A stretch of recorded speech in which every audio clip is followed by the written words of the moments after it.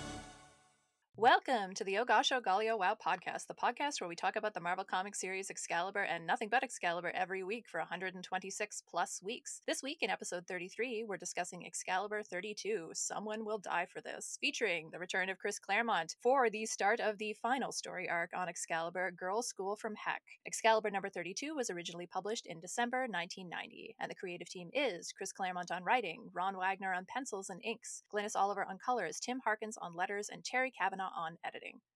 Roses are red, all the leaves are gone green.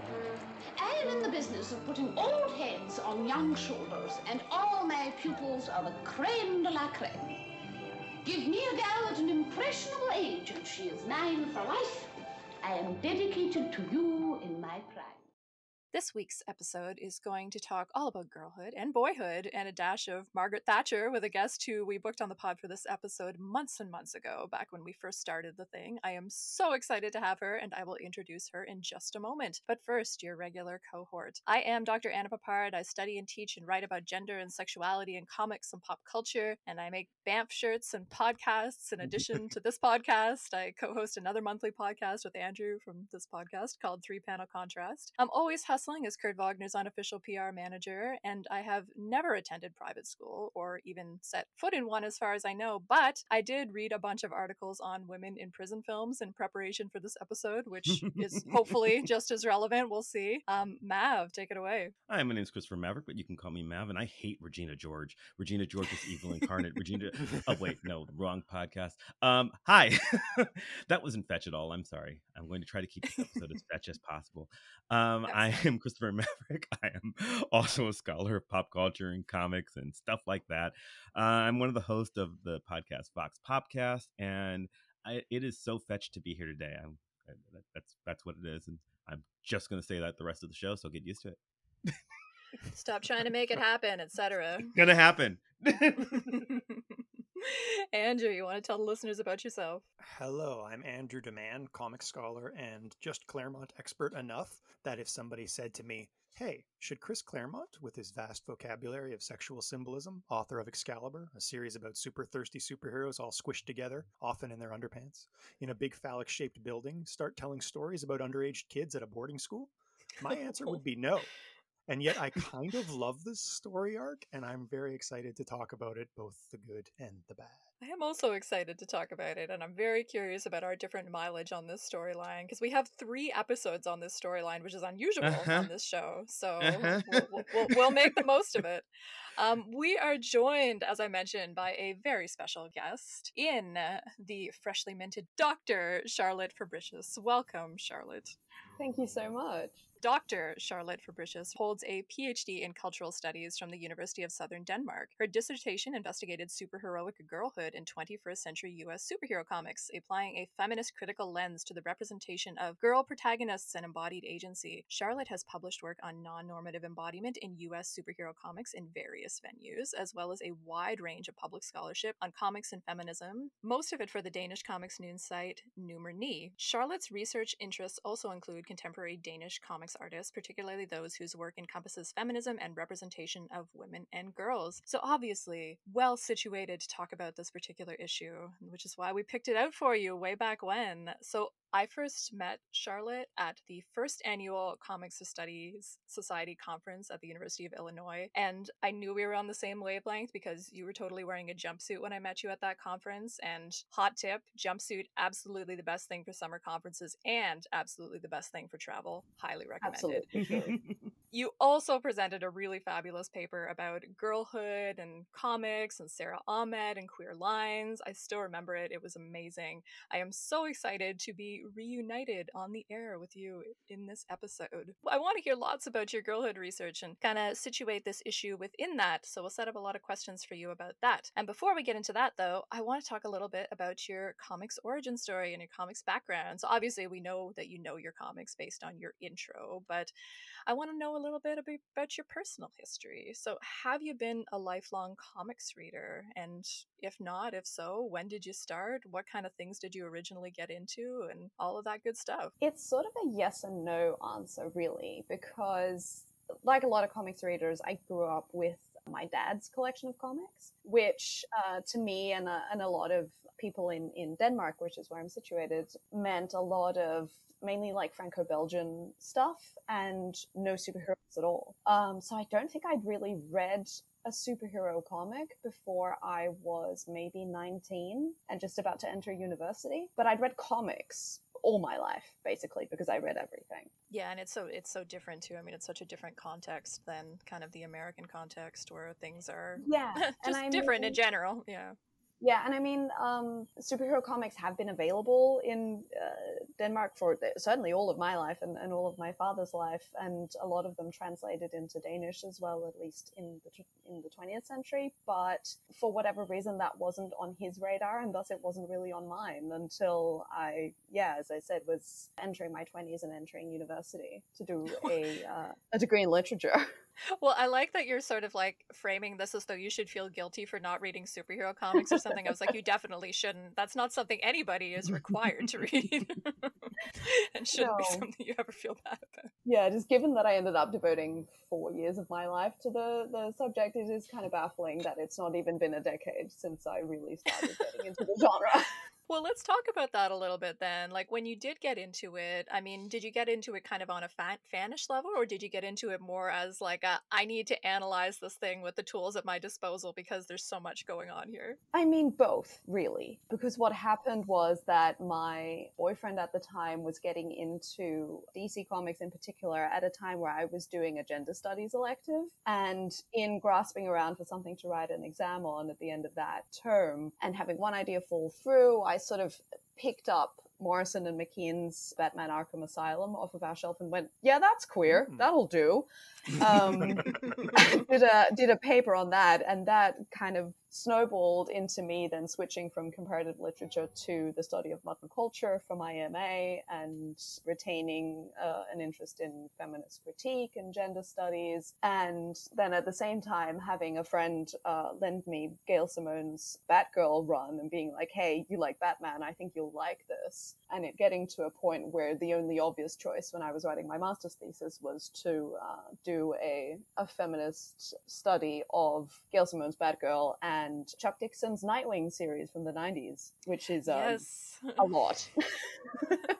I know that you have published on that series in a really excellent piece, and that you have sort of an interest in kind of objectification and sexy male superheroes and stuff, sort of dovetailing with some of my interests. So that's something that is not going to be a huge part of today's issue probably, but we can certainly talk about it if it comes up. I'm sure we can make it happen. So are you relatively new to kind of like X-Men comics? Because you said, like, I mean, obviously your dissertation is focusing primarily on 21st century comics, right? So I was just wondering about your prior familiarity with the X universe. Oh, yeah. So confession time, especially with a Claremont scholar in the room, as it were. I don't think I've ever read more than maybe a handful of X-Men comics. Again, you do not have to. My familiarity with the X universe is primarily through growing up in the 90s around the various animated shows that were coming out, and then the various like blockbuster films of the 21st century. So this is not my first X book ever, but one of the first.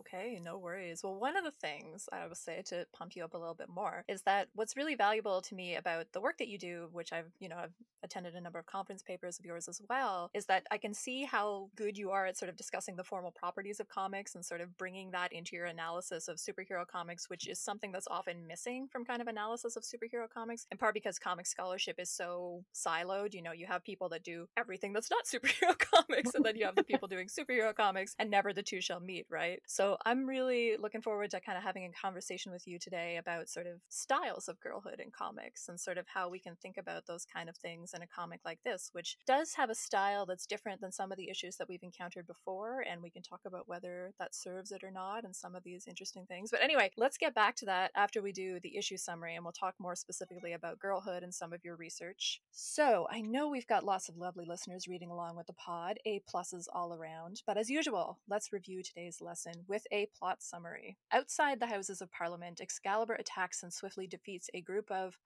Nazis, but this isn't the Excalibur we're used to.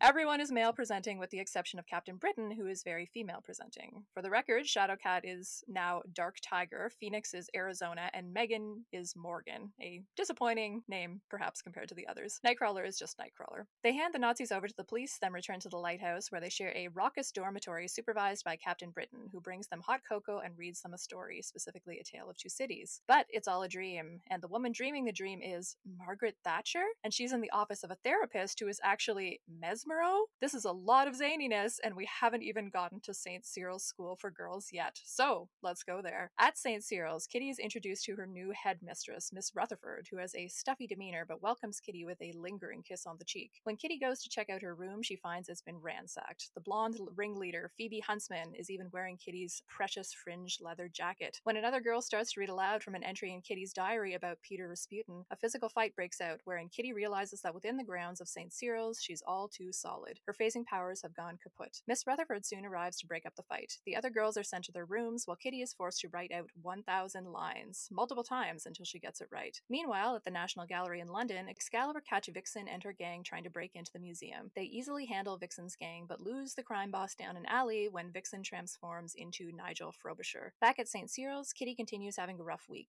She's subject to pranks, and no one will sit with her at lunch. One night, she sneaks out, but in the process, overhears Miss Rutherford on the phone and discovers that the school is on the verge of financial ruin. She continues sneaking out anyway, discovering her powers return once she leaves the school grounds. She calls Courtney Ross, aka Saturnyne, but hangs up, vowing to stick it out. The next day, she sticks it out literally, triumphing in goal during a very physical game of field hockey. Kitty smashes Huntsman in the face with a ball and takes her jacket back. From a distance, Satter Courtney watches, impressed. Finally, in Mesmero's house in London, he's woken up by two gleaming yellow robots who demand to use his influence over Thatcher to the advantage of their unnamed master. Mesmero refuses until he's told refusing isn't an option, so he agrees while promising in a thought bubble to worm his way out of it. Okay, so that was a lot of plot summary, but in my defense, this issue has a lot of setup for like the next two, so I had to get some of that out of the way. But as usual, I am tired of talking, so I'm going to come to you, Charlotte. Guest privilege, first impressions of this issue, stuff you want to get off your chest right away, stuff you're particularly anxious to discuss. Well, first of all, because I have been listening along with you guys, I came into this expecting shenanigans, and I was not disappointed. This all, like, despite my lack of direct familiarity with the title, seems very on brand. Also, just like a side note, it's been a while since I read a team book or something that was pre-2000 due to focusing only on solo titles from the year 2000 onwards for my dissertation. So that was both fun and a lot at the same time. I mean, I'll be trying to get this discussion back to Kitty at any point I can, but also it's interesting to me what happens in the sort of extreme centering of this very specific story of the girls' school, and then we keep getting pulled out of it to go like do shenanigans with the rest. Maybe this is just me like not having read a team book in a while, but I was just left with a oh wow, this is a lot. That is fair. I don't think you're wrong. It is paced very weirdly. I obviously, you listen to the show, I have been reading along the entire time. And even for a team book, you are correct. There is, whereas the last several issues haven't had much Kitty in them at all. obviously. This one is very much Kitty, and it does seem kind of off-putting because the rest of the team is sort of rammed in there, and let's just get through all this Excalibur stuff as quickly as possible so that we can get back to the Kitty stuff. Not just this one, this issue and the next two have a definite pacing problem. I think that's fair. Yeah, and it's weird because those sequences are interesting visually, but I kept being like this, like, hey, tell me what happens at the school. Yes. Like, yeah, you fight, it's weird, whatever. Like, get me back. Yeah, and I mean, I want to talk about the possible connections between the gender-swapped Excalibur team at the beginning and de-aged Excalibur team at least gender-swapped. I feel like Nightcrawler is supposed to be a teenager, and it's kind of unclear because of the art, but I want to talk about whether there's a connection between that and the other story. I don't know. My impression of Girl School from Heck, which I've reread all of now, as we're recording this first thing, I've now read the entire thing for the first time in a few years. And I will say I've liked it better than I used to. Particularly, I've never read all of Excalibur, like we're 33 issues in, and it's been, for me, 33 weeks instead of 3 years, which is what it was the first time. And I've never really binged it. I just kind of go and revisit it every once in a while. And so I don't hate this. I want to make that clear. It's weird for me because I feel like I'm supposed to see more connection than I do. It feels very off, and it doesn't feel connected the way I think Claremont wants it to feel connected, because it feels like it should be more cross-time capery, and it's not. We're out of the cross-time caper, and he hasn't written the last couple of issues, so it feels disjointed from the rest of the plot. It just feels weird to me in a way that doesn't feel like it's doing anything thematic the way I think it's supposed to, and the way it might have felt if this had been part 7 of a 12-part arc instead of part 1 of a 3-part arc. Can I try to defend it? Sure. I really like it. I Okay. agree completely. I think you're absolutely right. It is disconnected. It's just there to establish the premise of Mesmero operating in the background, right, amongst powerful people. But what it is to me is a satirical send-up psychoanalysis of Margaret Thatcher, and the idea that she would view this fantasy specifically, the way it appeals to her perception of herself as an anti-fascist, even though she's not that, or not as much of that as she wanted to be, Sure. and the way that she's so maternalistic and powerful, and this beloved symbol of authority and the British flag all over her and all that kind of stuff. Like, to me, this is hilarious. It's an indictment of Thatcherism the same way that V for Vendetta is. So I like it on its own. I agree with you, it doesn't really connect, but I was giggling a lot while reading this as Margaret Thatcher's fantasy. I thought it was pretty apt and incisive even. Yeah, did you want to add to that, Charlotte? Because I know you said you had a theory a moment ago. Yeah, it's just it sets up the headmistress of Kitty's school in a really interesting way, having established a different woman leader with more or less nefarious intents and purposes in a really interesting way. And I think even like with the connection that happens visually as well as by association between the sort of feminized version of Captain Britain to Miss Rutherford via Thatcher is very interesting and does some interesting things to set up a sort of uncanniness around Miss Rutherford? Is that her name? Yeah, the headmistress, Yeah, the way that these like women leaders are positioned in ways that make us go like, what is their view of superheroes and what they should and shouldn't be doing, I think can excuse it. Yeah, that makes sense to me. I mean, on the even more basic thematic level, and we have everybody gender swapped except for Nightcrawler, basically, which that confused me the first time I read it. When I was rereading it this time and I saw the Thatcher thing, I understood it, but the first time I read it, that element of it confused me. And even because the art's a little bit unclear, I was like actually not sure whether I was supposed to read him as gender swapped or not. But I mean, setting up that equivalency of them being sort of in a dormitory and everything, and then having Kitty in that same space. So yeah, for me, it's like it's reaching for something, and the connection, I love what Charlotte's bringing to it, and I love what Andrew's bringing to it. I sort of wish it was brought together a little bit better thematically, in the sense that this is just kind of like a one-off joke joke and we don't have it sort of woven throughout the narrative. Mm. But I mean, I don't know. That's like maybe a very subjective complaint, because I do think it's an effective opening. And that first page, like where you have the first page of like, you know, the Nazi, and you're like, oh, great, this again. But then the next page, when you flip it and you have Nightcrawler in the foreground with his like foot on the guy's throat, and then all of these gender swapped characters, that's a very effective kind of opening splash page. I do think it sort of definitely intrigues you to read more at the very least. It does, and I think I'm exactly the same place as you. It gets you immediately interested in a way better than the Nazis have before. The problem is, I mean, okay, minor spoilers. I'm going to spend the next 3 issues waiting for this to come back, and it doesn't. Yeah, I know. Which is weird. You know, that's the odd thing. It feels weird because of that disconnect. I mean, it's funny because I know who Margaret Thatcher is, right? But like in the reading of this book as a cohesive narrative unto itself, I feel lost a little. Well, let's talk a little bit about, I want to talk about sort of girlhood in comics and some of the ways that we can read this within sort of the context of that type of scholarship and those kind of themes. And I think maybe we can come back to this because I want to obviously talk about queer coding and queer themes in this comic book, and that might be a way to kind of get us there. Mhm. So this question is, of course, going to be for you, Charlotte. So we've talked about children's comics before on the podcast, particularly when we talked with Gwen about Mojo Mayhem in that episode. And we've certainly talked about Kitty and Rachel's teenagerness like a little bit before, but we haven't really talked specifically about girlhood and like what we mean when we talk about girlhood. And obviously, since this is one of your research interests, we want to make the most of your expertise on that topic. So your research combines girlhood studies with comic studies. And so I wanted to ask you, like, what's particularly important or interesting to you about combining those things? Like, what do we mean when we talk about girlhood? What does it mean to study girlhood? And what is valuable about combining that with the study of comics? Those are huge questions, Charlotte. So answer that as lengthily or as briefly as you would like. Well, to take a stab at it, I mean, obviously girlhood studies is a vast field. Only a subset of it is concerned with cultural representations, and an even smaller subset of that is concerned with representations in comics. But in general, the girl child, or the idea of feminine adolescence, is a side of immense anxieties,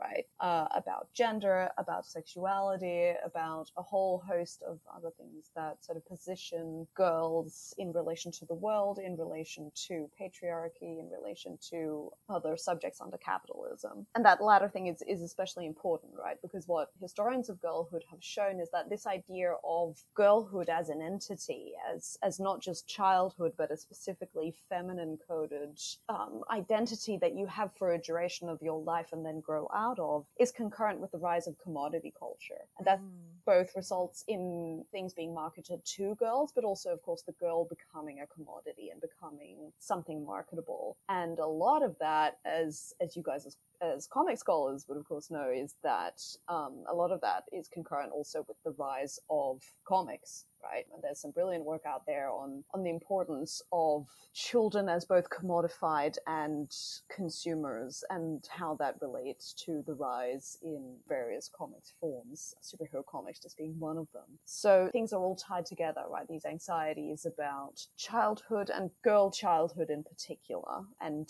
teenage girlhood even sort of folds into that. So to me, what became obvious to me when I was researching Gail Simone's Batgirl title for my master's thesis was that, of course, in that run, Barbara Gordon is a young woman. She's very much an adult with adult problems. And yet here she is still being called Batgirl. And the more I decided to sort of hyper-focus on that, the more I realized that there was something really interesting going on with how the superhero genre negotiates girlhood and what that comes to mean, and what kind of bodies that set of cultural ideas and anxieties sticks to, and the ways that becomes really spectacularly visualized in something like superhero comics. Oh, well, can we talk about that a little bit more? I mean, what were some of the kind of conclusions that you ended up drawing, like about some of those questions? Again, I know this is one of those horrible questions. It's like, tell me your whole 250-page dissertation in 2 minutes, please. And I'm very aware that you're completely unable to do that. But I mean, is there anything sort of particularly interesting that you would like like to mention about it, like things that particularly stood out to you or that you found the most fascinating or that surprised you as you were doing that research? Absolutely. And I guess I can sort of hang it on Kitty, and a thing that you guys have been mentioning frequently, and I think with good reason, is this whole discrepancy around Kitty's age and how old she's supposed to be, and the fact that it's confusing that she seems to, what is it, turn 15 twice or 16?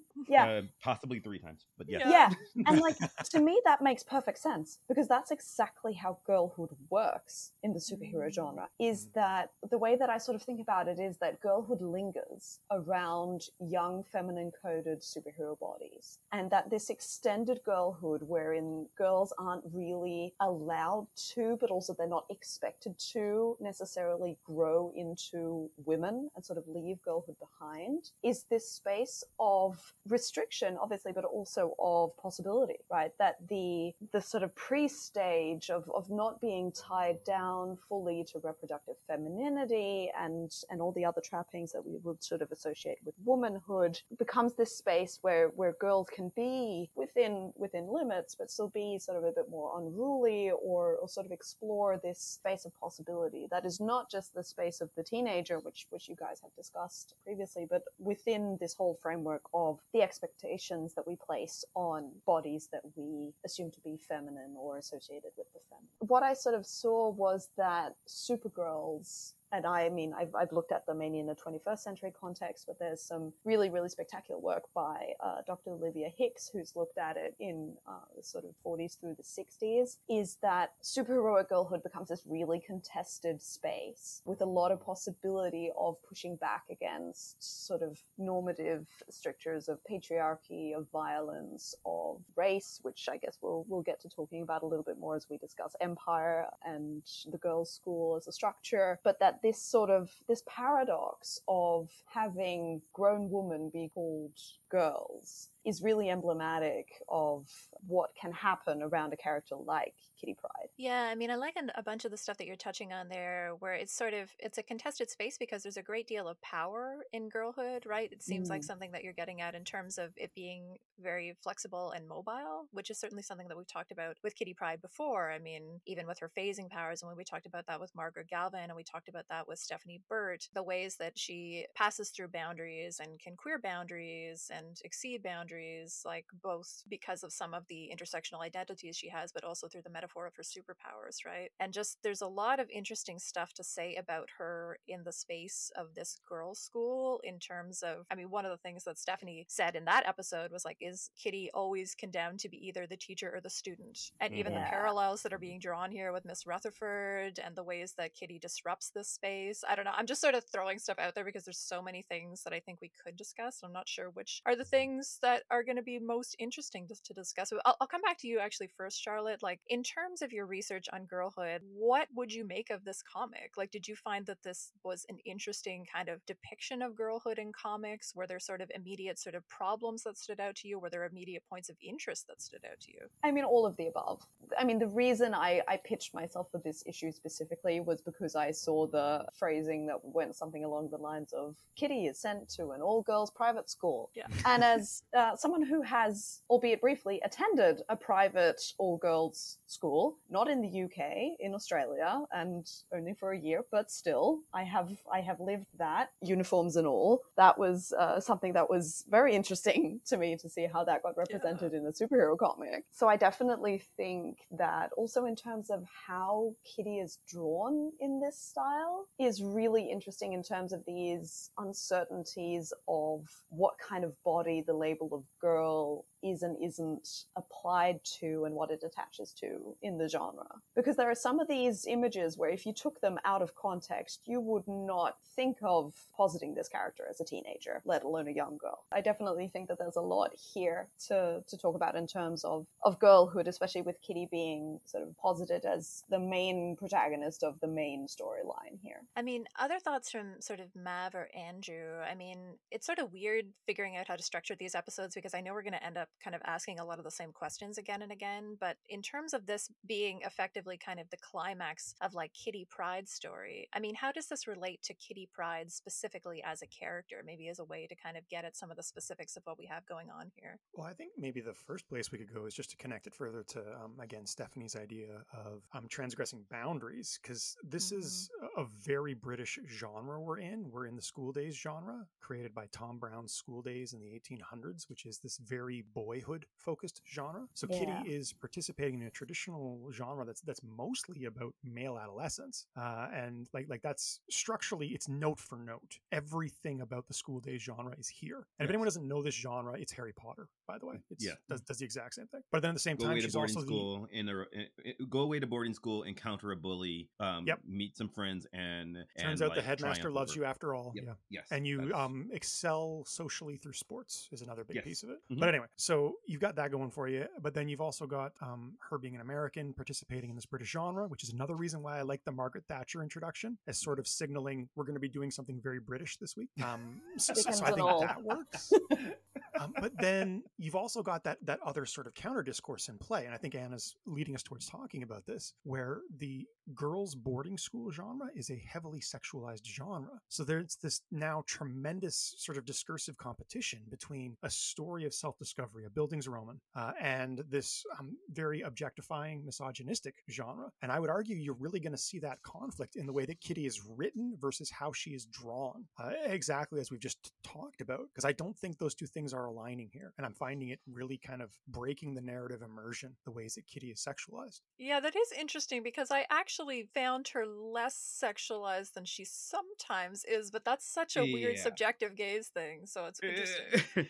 I have weird takes on this. Okay, so go ahead. I mean, this is Ron Wagner's art. He is at this point in his career drawing, I think G.I. Joe. He was doing Nth Man, which we talked about a few issues ago.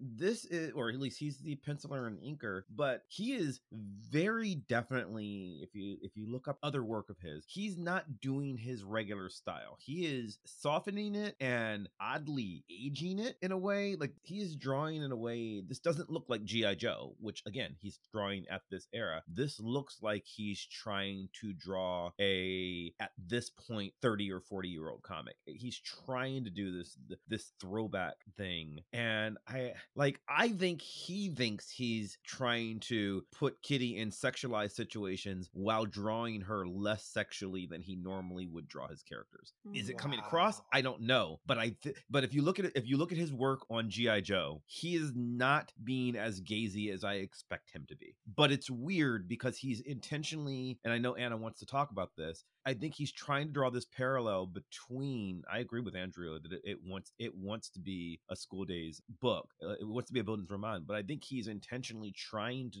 draw the women in prison conclusion and basically saying all of these teen girl stories, which are big at this time. You do have a world where we've done, we haven't had Mean Girls, despite my fetch jokes at the beginning, but we have had Heathers already. We have had the entire world of Porky's and those related teen exploitation films of the 80s. And I think he is trying to do a women in prison films and high school exploitation films are the same thing statement. Like, that's what it feels like. It feels very intentional with me, especially we'll talk more about it next issue, when there's a lot of lingerie shots. But in this issue, even, there's a lot of butt shots, but they're slender, thin, lithe high school bodies that are not womanly the way at least not the way Wagner usually draws women. I disagree. Really? Yeah, I know. I interpret the visuals differently, but no, I've said my piece. I'd love to hear Charlotte's take. I thought it was interesting because up until the hockey scene, there was a point where I was almost like, has this guy read girls' school comic stories in British girls' comics from the 50s? Because that, of course, is an established subgenre of exactly what Andrew was talking about, right? And which, of course, had a very explicitly didactic focus and then a whole lot of queer subtext. And that sort of tracked for me for a while. And then we get to the super violent hockey scene with the very weirdly positioned, cut open knee thing. I had to do a double take of that image because I was like, is that? No, that's her knee. But like it took a turn there. But up until that Frederick point had Wertham been would love more sort of ambiguously like, oh yeah, like we this is the girls' school story and the sort of the school as the complete world that is trying to teach this young girl protagonist to be a proper reproductive citizen of the cis heteropatriarchy, and meanwhile lesbianism abounds. But you know, there was a break at some point involving sticks and balls. Yes. So yeah, I'm not even sure like what angle I kind of want to approach us kind of unpacking the subtext stuff, because there's just a lot of questions around how to read that, because I don't want to neglect anybody's gaze. And I think the thing that we're going to end up doing by having, you know, 3 episodes that talk about this is that we are going to bring different gazes on this, you know, because we are going to be approaching this, you know, from different affinities and everything. And I think each episode will end up being kind of different that way. But it's interesting right away, like the way that we're interpreting the artwork differently. And then when we talk about something like the exploitation kind of aspects of this, you know, I brought up women in prison films just because that's a genre that I'm like a little bit more familiar with. And a lot of those hallmarks are kind of present here. Like it is very similar to the school days like thing, except for, you know, obviously with sexualized women in the prison context. So certain stock characters are present in women in prison films, usually an evil sadistic headmistress, and the other big stock character that's present is kind of the stereotypical prison lesbian who seduces or tortures our innocent heroine who is sent to prison. And I was wondering how much of that to bring to the Phoebe Kitty relationship.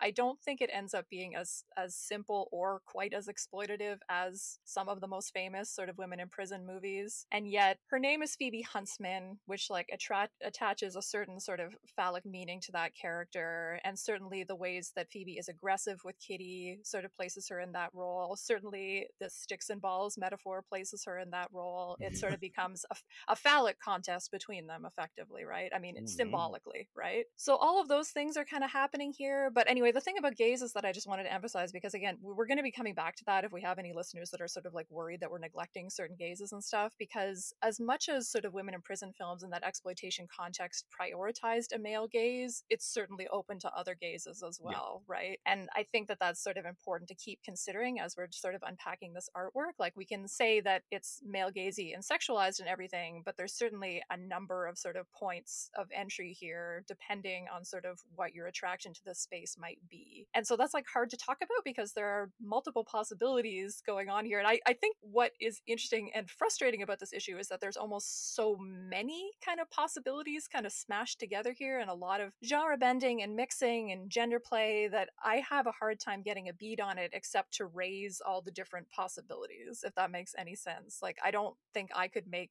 a succinct argument about what this comic is doing, but I could make a list of the things that it might be doing.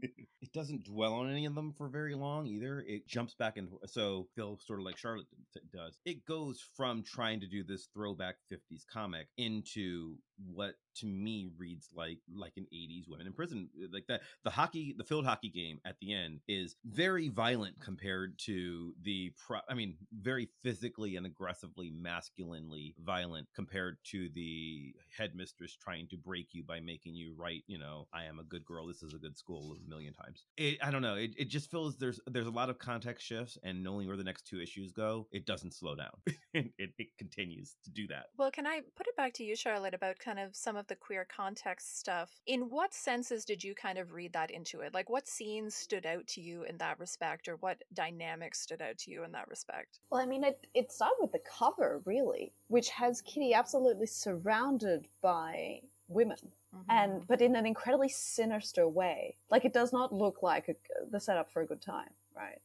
And it, in fact, sort of, this is not my primary area of expertise, but like someone like Dr. Julia Round has talked about the importance the sort of the horror genre in girls comics and sort of the gothic, and a lot of the material that she's drawn there sort of visually really resembles this cover. At least I see a lot of echoes with like girls gothic. I don't usually tease upcoming guests, but Julia is joining us for the third part of the story.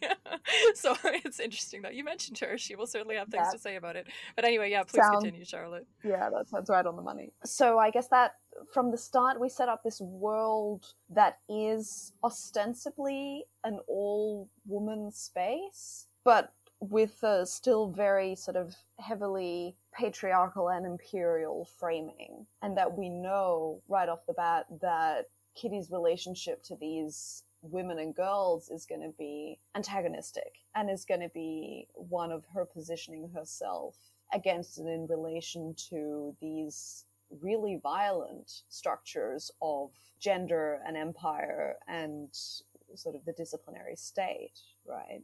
I'm thinking especially of that scene in Miss Rutherford's office that's like bordered by these really heavy, I don't know whether they're supposed to be columns or curtains or both, but it's like super dark and very oppressive and frames them in, again, this like very gothic sensibility.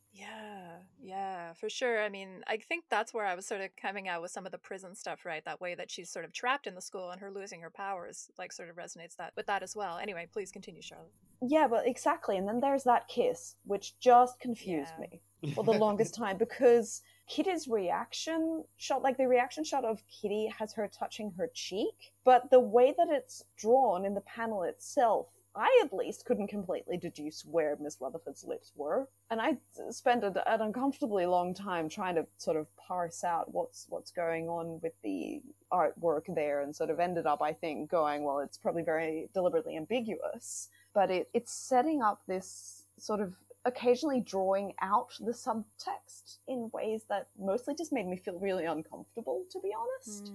Yeah, I mean, the other one that, Mavs are ever going to get more lingerie in the next issue, but certainly there's the scene where they prank her by presumably turning the shower into cold water, and we get a shot of Kitty naked in the foreground with the girls watching her in the background. Yeah. The cover is really interesting. I was looking at it as you were describing it, Charlotte, and it's definitely really, so we have the Phoebe figure, her face sort of large in the background, looking quite threatening and intimidating. We can tell it's Phoebe because she has that iconic headband and that sort of widow's peak hair, right? And then, but yeah, I mean, I was just thinking about all the different representations of femininity or femaleness. Those things are kind of bound up together here that are represented here, and the different ways that they're presented as threats, and like how uncomfortable Kitty looks and how sort of out of her element she looks. So you have almost like a sexualized threat in Phoebe kind of looking over the entire scene, but then you have this female presenting Captain Britain as well, which is sort of a different representation of femininity or femaleness that is also threatening to the extent that it's supposed to be, a surprising image because we're expecting to see Brian and this isn't Brian, but then also just the hyper-sexualization of that figure, I mean, the heels and the little feet, those are definitely, sexy boots, right? And the different ways that this uniform presents on this body versus the way it presents on Brian's body, and sort of the lipstick and sort of the very adultness of that image. I don't know, there's a lot going on there. And then the like teenage boy versions of Excalibur kind of cowering in the background behind the female presenting Captain Britain figure. There's a lot to parse on that cover, and it's not the kind of thing that's conveying a certain explicit message, but I think saying that it's conveying a lot of conflicting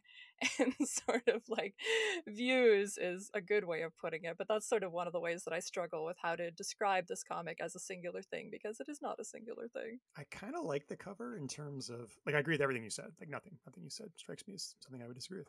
I like the cover as establishing the sort of panoptic theme, the idea of Kitty is going to be gazed at by her peer group, and specifically female peer group, in a way that she hasn't been since she joined the X-Men. And, that's going to be your main antagonism here. And I think that that's played through as a theme throughout the entire arc really nicely. We talked about it before, but I really like the idea that Kitty is someone who is so hyper capable at everything, but she is poorly socialized as a result of being part of this child paramilitary group for the last few years. Well, maybe a question would be like, what do we think she's kind of being socialized into through this story, right? Because Charlotte raised the possibility that she's being situated in opposition to these girls at the school and kind of being situated into a more proper, more heterosexual, whatever, girlhood. And yet she's being sent here by Satter Courtney for reasons that will remain unclear. And then you think about the kiss with Miss Rutherford, and there's kind of like a mentorship element to that. So I'm just kind of curious about the question of like, what is Kitty supposed to be being socialized into at this school? Well, this is actually something I love because I think she's supposed to be socialized. I mean, it's obviously a feminine space. So it's supposed to be about, let's say, like refeminizing Kitty, which is something Courtney would absolutely, or Satter Courtney would absolutely try to do. But I love that the story has Kitty push back against that and negotiate her own identity, primarily through violence, which I find just delightful every time. So I think there's a lot happening there, exactly as you said. Anyway, Charlotte, I interrupted you like a little while ago. Go ahead if you would like.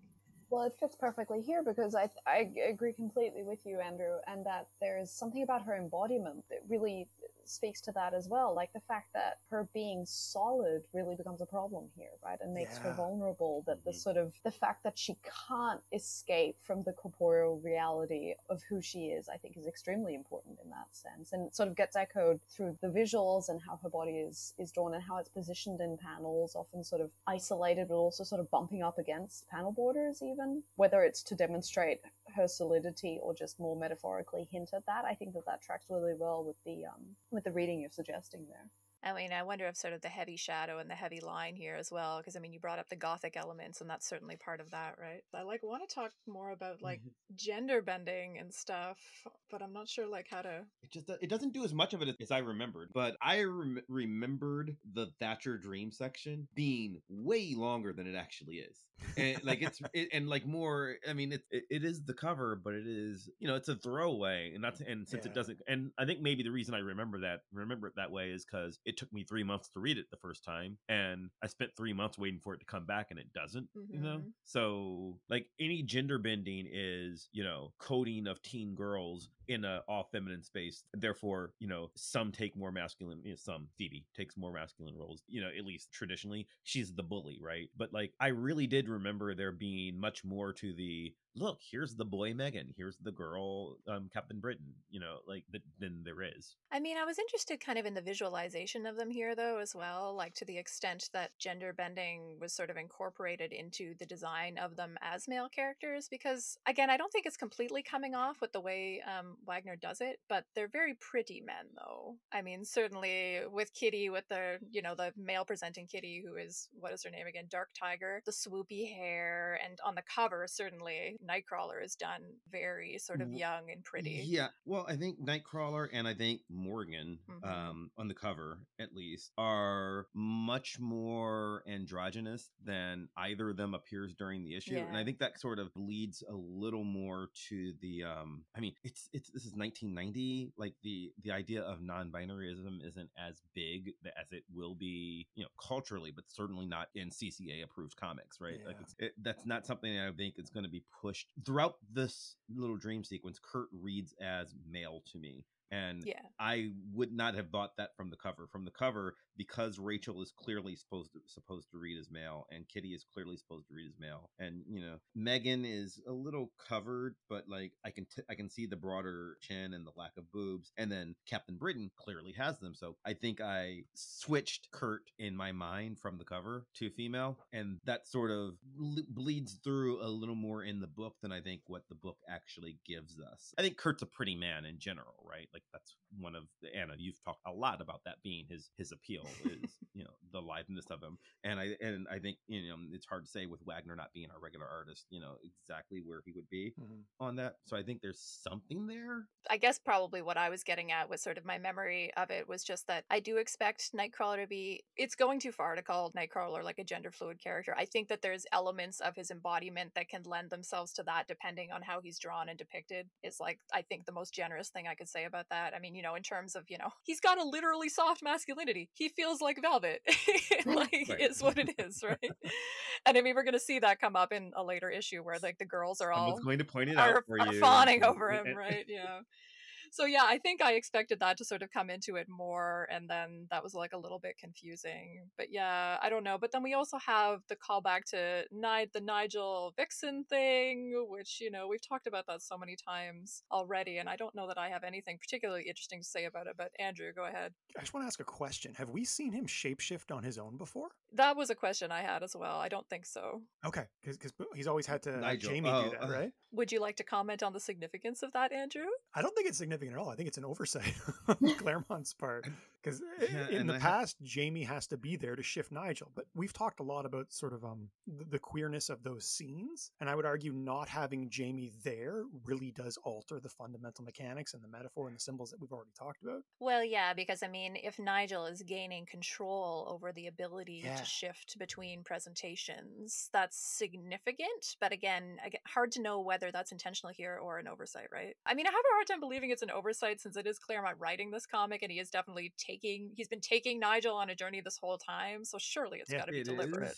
But I don't remember it ever happening again, and spoilers, Claremont only has 2 issues left. I know. So hard to say. So I mean, it's impossible to say, right? Because the resolution of that entire affair is not written by the same author, so who knows what was meant. The thing that I will just point out about this scene is that he's certainly falling into tropes of sort of duplicitous gender-bending shapeshifter stuff, even more so than he has been before, and I didn't love that about it. You didn't love that about it? Well, I didn't particularly, only because it's tropey in a way that there's at least been, I feel like the last time that we had Nigel, when we talked about the real people issue, and there was sort of some more interesting stuff going on there in terms of was he accepting or rejecting this embodiment of Vixen in the particular way that Jamie dressed him and everything. And this was just sort of like a cackling evil thing of, I've switched back to Nigel, they'll never find me, ha ha ha. And I was like, not like kind of as good. He's a throwaway serial villain here. Yeah. As is Vixen, as is frankly Mesmero.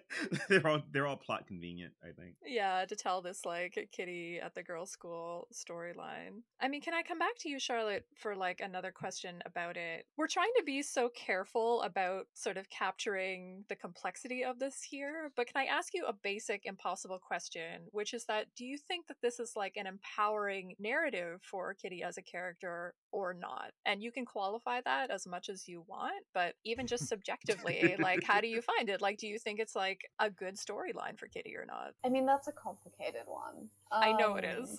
Because I think that it potentially could be given more space. And like, I realize that this is part 1 of 3 and that stuff is going to be happening, but even just the trajectory that we see here is quite compacted, right? And there are some things that I was unclear on, like when in the scene where Kitty overhears Ms. Rutherford on the phone, and there's sort of money troubles going on and everything seems really duplicitous. I was fully expecting her to be like, oh, shock, something is up. This woman clearly, is deceiving me in some way. And instead she's just like, oh, poor Ms. Rutherford. And sort of all of the sketchiness around her being at the school and the school somehow inhibiting her powers, like, doesn't really seem to be projected back onto this authority figure in ways that puzzled me a little bit, and that may or not be explained in the next couple of issues, which is also really interesting, like, given how Kitty reacts to being kissed by Miss Rutherford suggests something potentially interesting, if very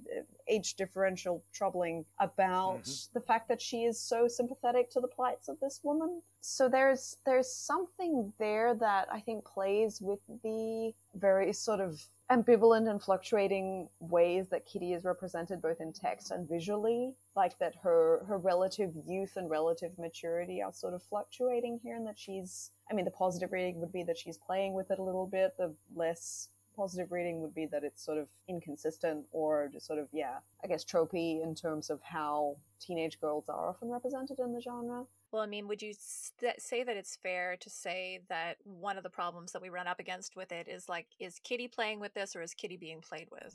Exactly. Like, I mean, both, like, within the story, but also, like, within the creators of the comic, right? Like, I mean, whose agency are we seeing here, right? Exactly. And that, I think, remains unresolved. And there are sort of some almost fourth wall breaking comments, like the whole comment after she's been doing the lines of, like, this page is unacceptable. And was like, haha, yes, I see it.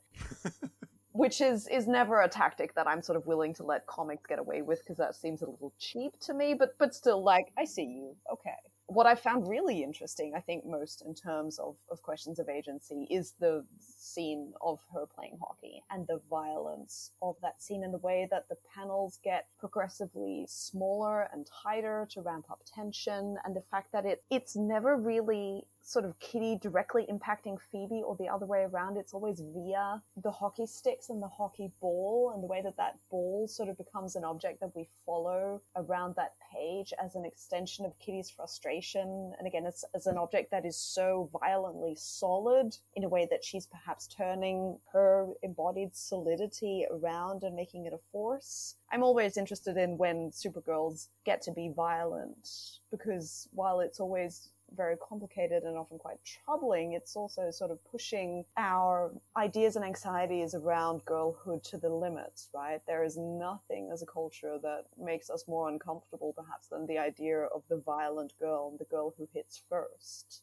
And when that gets played with, I tend to think that that's very interesting. So I think that scene had some potential, but then we get drawn out by the, like, creepy binoculars move by Sato Courtney, and then I'm confused again. Yeah, I mean, there is, again, I can imagine a version of this scene that I would find more problematic than the one we have here. I think it could be sexualized a lot more than it is. I think it's more just like, it reminds me of something that Gwen said in the Mojo Mayhem episode, where it's just, she said something about, paraphrasing, it's just really hard reading comics as a woman, because you're just thinking about all these tropes all the time, and I have such a heightened suspicion of, like, exploitation and sexualization in a scene like this, in this genre, in this space, that it's like always hanging over my head, because I actually really like the hockey scene. I actually find it really badass. I actually like it quite a bit. I love that Kitty's face is dirty. I love the determination on her face. I even like the ripped clothes, like, there's a sexual component to that, but at least it's, like, not ripping in the most obvious sexy places, right? I'll give it some credit there. And I like those aspects of the scene. I like that when she sneaks out, she puts on the unitard with the pants, whereas she's been forced to wear a skirt before. I like all of these aspects of it really a lot, but I mean, again, I think that's one of those cases where the gaze is subjective, and, like, we're going to make different things of this scene. I mean,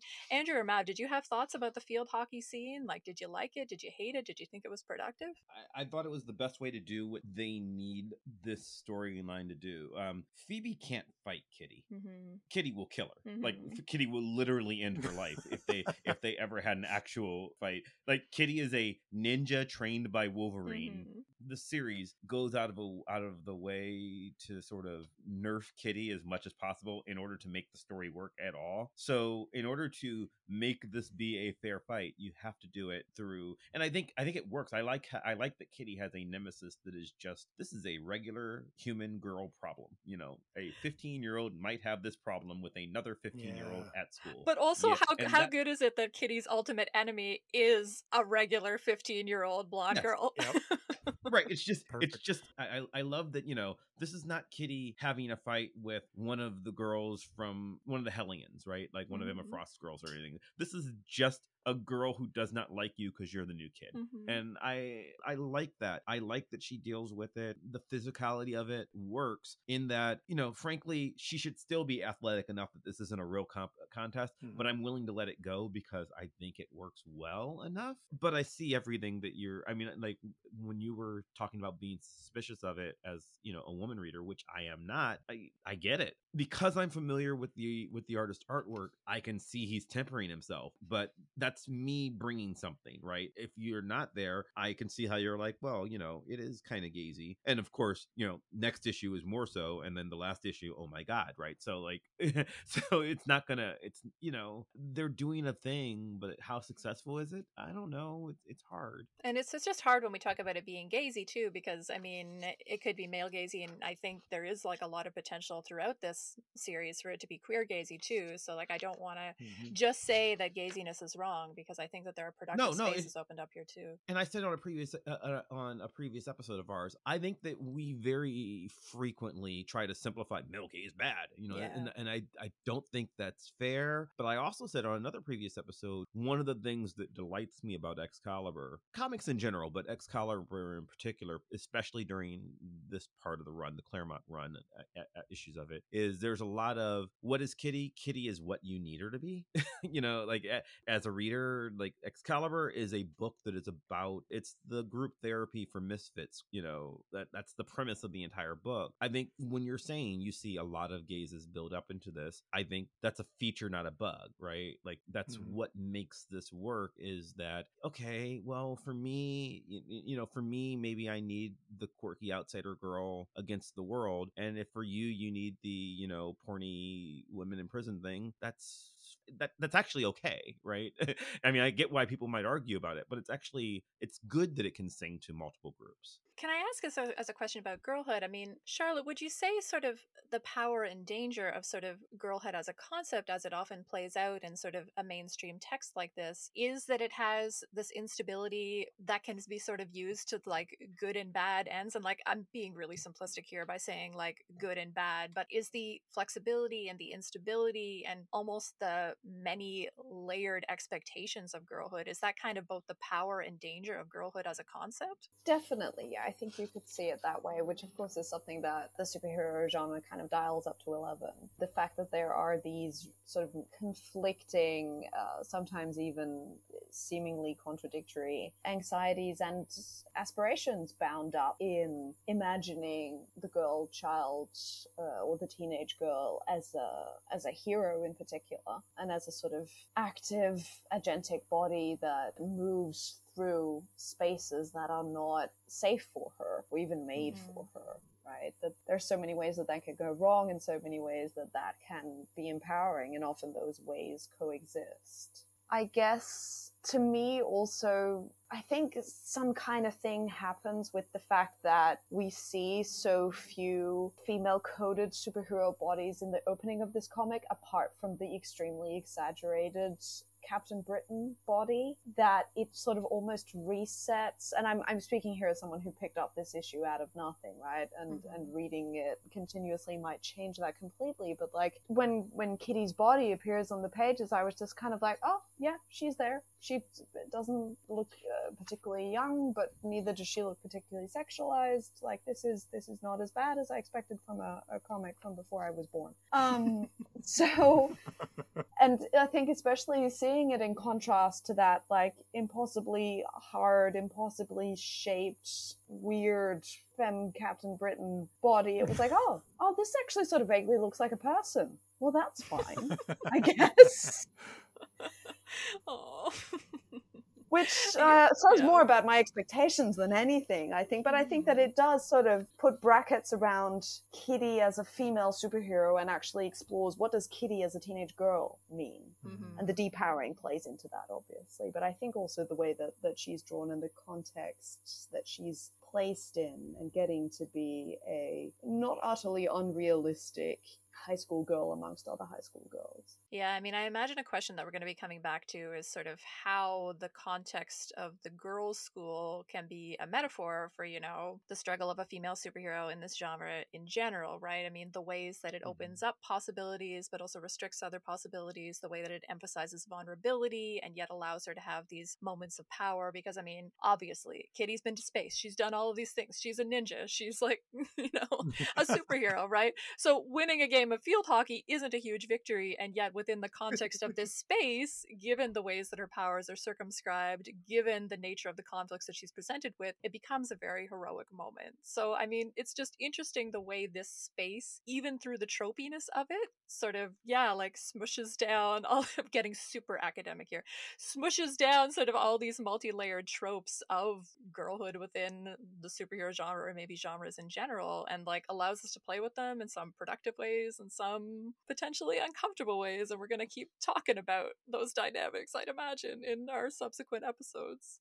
Just to round out, like, it is super tropey, don't get me wrong, but I think like that on purpose for sure. Yeah, exactly. And that, just as you say, sets up this moment of saying, well, what if Kitty were what you needed her to be? What if she were not this character with all of this baggage and all of these things, and where could this story possibly go from here? What if she were really threatened by a bunch of non-superpowered teenage girls reading her diary? I think that's interesting in the very least.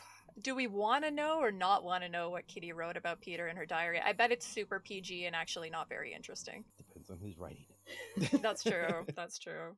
We should probably think about wrapping up, unfortunately, but I'll do what I always do, which is to give everybody a chance to talk about anything that we didn't talk about. We didn't talk about Mesmer at all, so if you have any interest in talking about him, now would be the time, or any other final thoughts, that stuff that we didn't get to that you're desperate to talk about. I'll let Charlotte have the last word, but Andrew or Mav, if you've got something that you want to do for final thoughts, go ahead. For Mesmero, I really, really like the idea of a supervillain who is smart enough to figure out that he can actually make far more money just by going legit with the powers Yes. that he has. That's delightful, because every villain should have figured that out, and Mesmero is the one who does. I know, I did like that too. I like the page at the end too. I love the little panel, like the first one of that sequence on the last page where he's sleeping just with the huge smile. I'm just like, oh, that's delightful. I want him to succeed. He seems like he's having fun.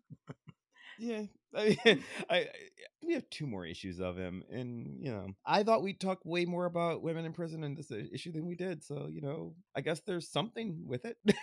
I actually, and I should be careful about that, because I actually have a major soft spot in my heart for caged heat style films, and also, well, I mean, I alluded to it briefly, but I have a very huge, almost as much as I love comic books, I love teensploitation film, just like with sheer delight. So the next episode and the following one are going to have very serious overtones of that. So that's more of a look forward to the next couple of weeks than anything specific with this one. I'm like sort of doling this out slowly. It's a 3-issue arc.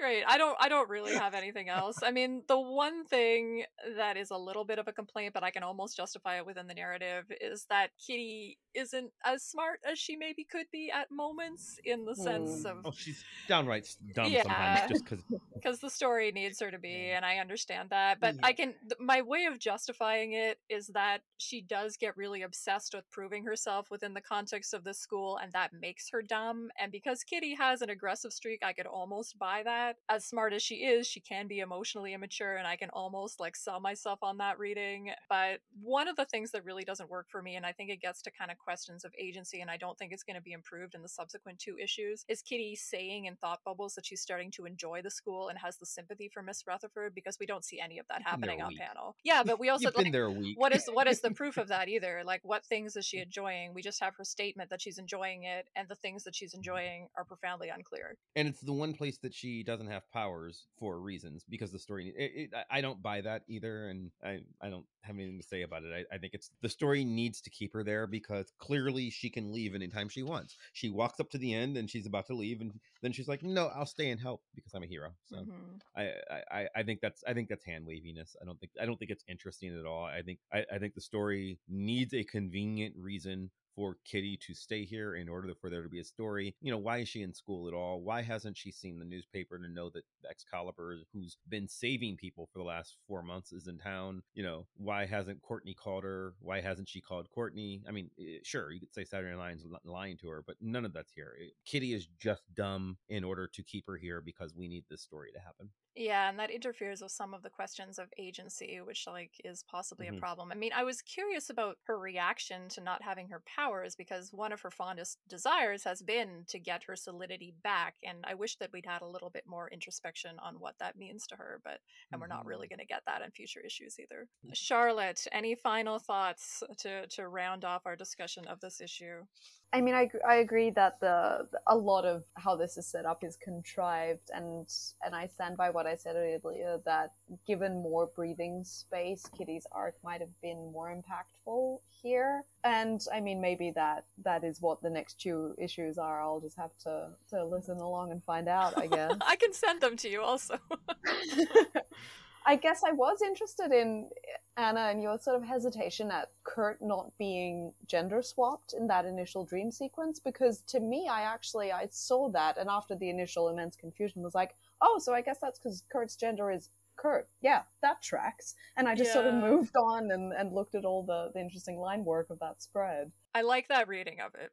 Yeah, so I thought I'd throw that out there. It may be because I am under the heavily influence of your work as a PR manager, but I was just like, yeah, no, that works. I know I'm kind of at this point in my PR manager career just trying not to be I'm trying to temper sort of my fandom at points, and like, because obviously I do want to see Nightcrawler as sort of a gender fluid character, but I'm like also like we got to step back and be like, he participates in misogynist fantasies and has inappropriate flirting and is definitely super masculine in problematic ways as well, but that's definitely my preferred sort of version of him, is to be a little bit more fluid, so I appreciate that. Listen a minute, everybody. I've got an announcement to make. It's about Sir. Well, sir, we'd all like to thank you very much for everything you've done for us. And we'd like to give you a little present to remember us by. Come on, Babs. You mean Miss Peg? Babs. Go.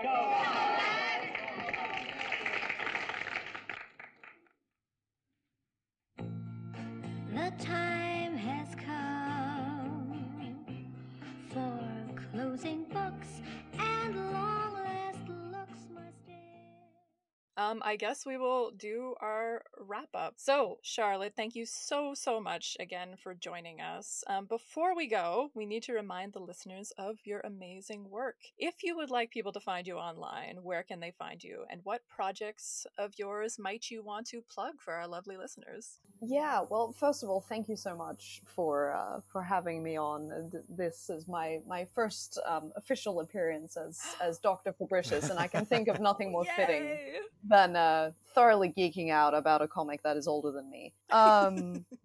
But I am on Twitter at Charlotte J Fab. That's the letter J and then the first 3 letters of my surname. At the end there. I forget to tweet for long periods of time, but occasionally I'm on there and I try to plug stuff when I do it on there. If for whatever reason people who listened to the episode with the fabulous Sam Langsdale did not immediately pick up Monstrous Women in Comics, let me remind you to do so. I have a chapter in there on the Gail Simone Batgirl run and what that does with issues of ableism and embodiment, and it is overall a really fantastic collection, so I would encourage everyone to pick that up. Also, my article on Nightwing and whatever the hell that whole run was is out and is open access in the journal Academic Quarter. So that is the title of that is Precarious Lines. So that is a thing that people can check out for free if they want. Also, if I might be the only person who listens to this podcast who also speaks Danish, but if there are other Danish speakers out there, I was recently a guest on the Danish podcast Supersnak, in which I gave a deep dive into my dissertation research. So if you understand Danish, that's out there. And I guess that's the final thing for now. And many more things in the wings, I know.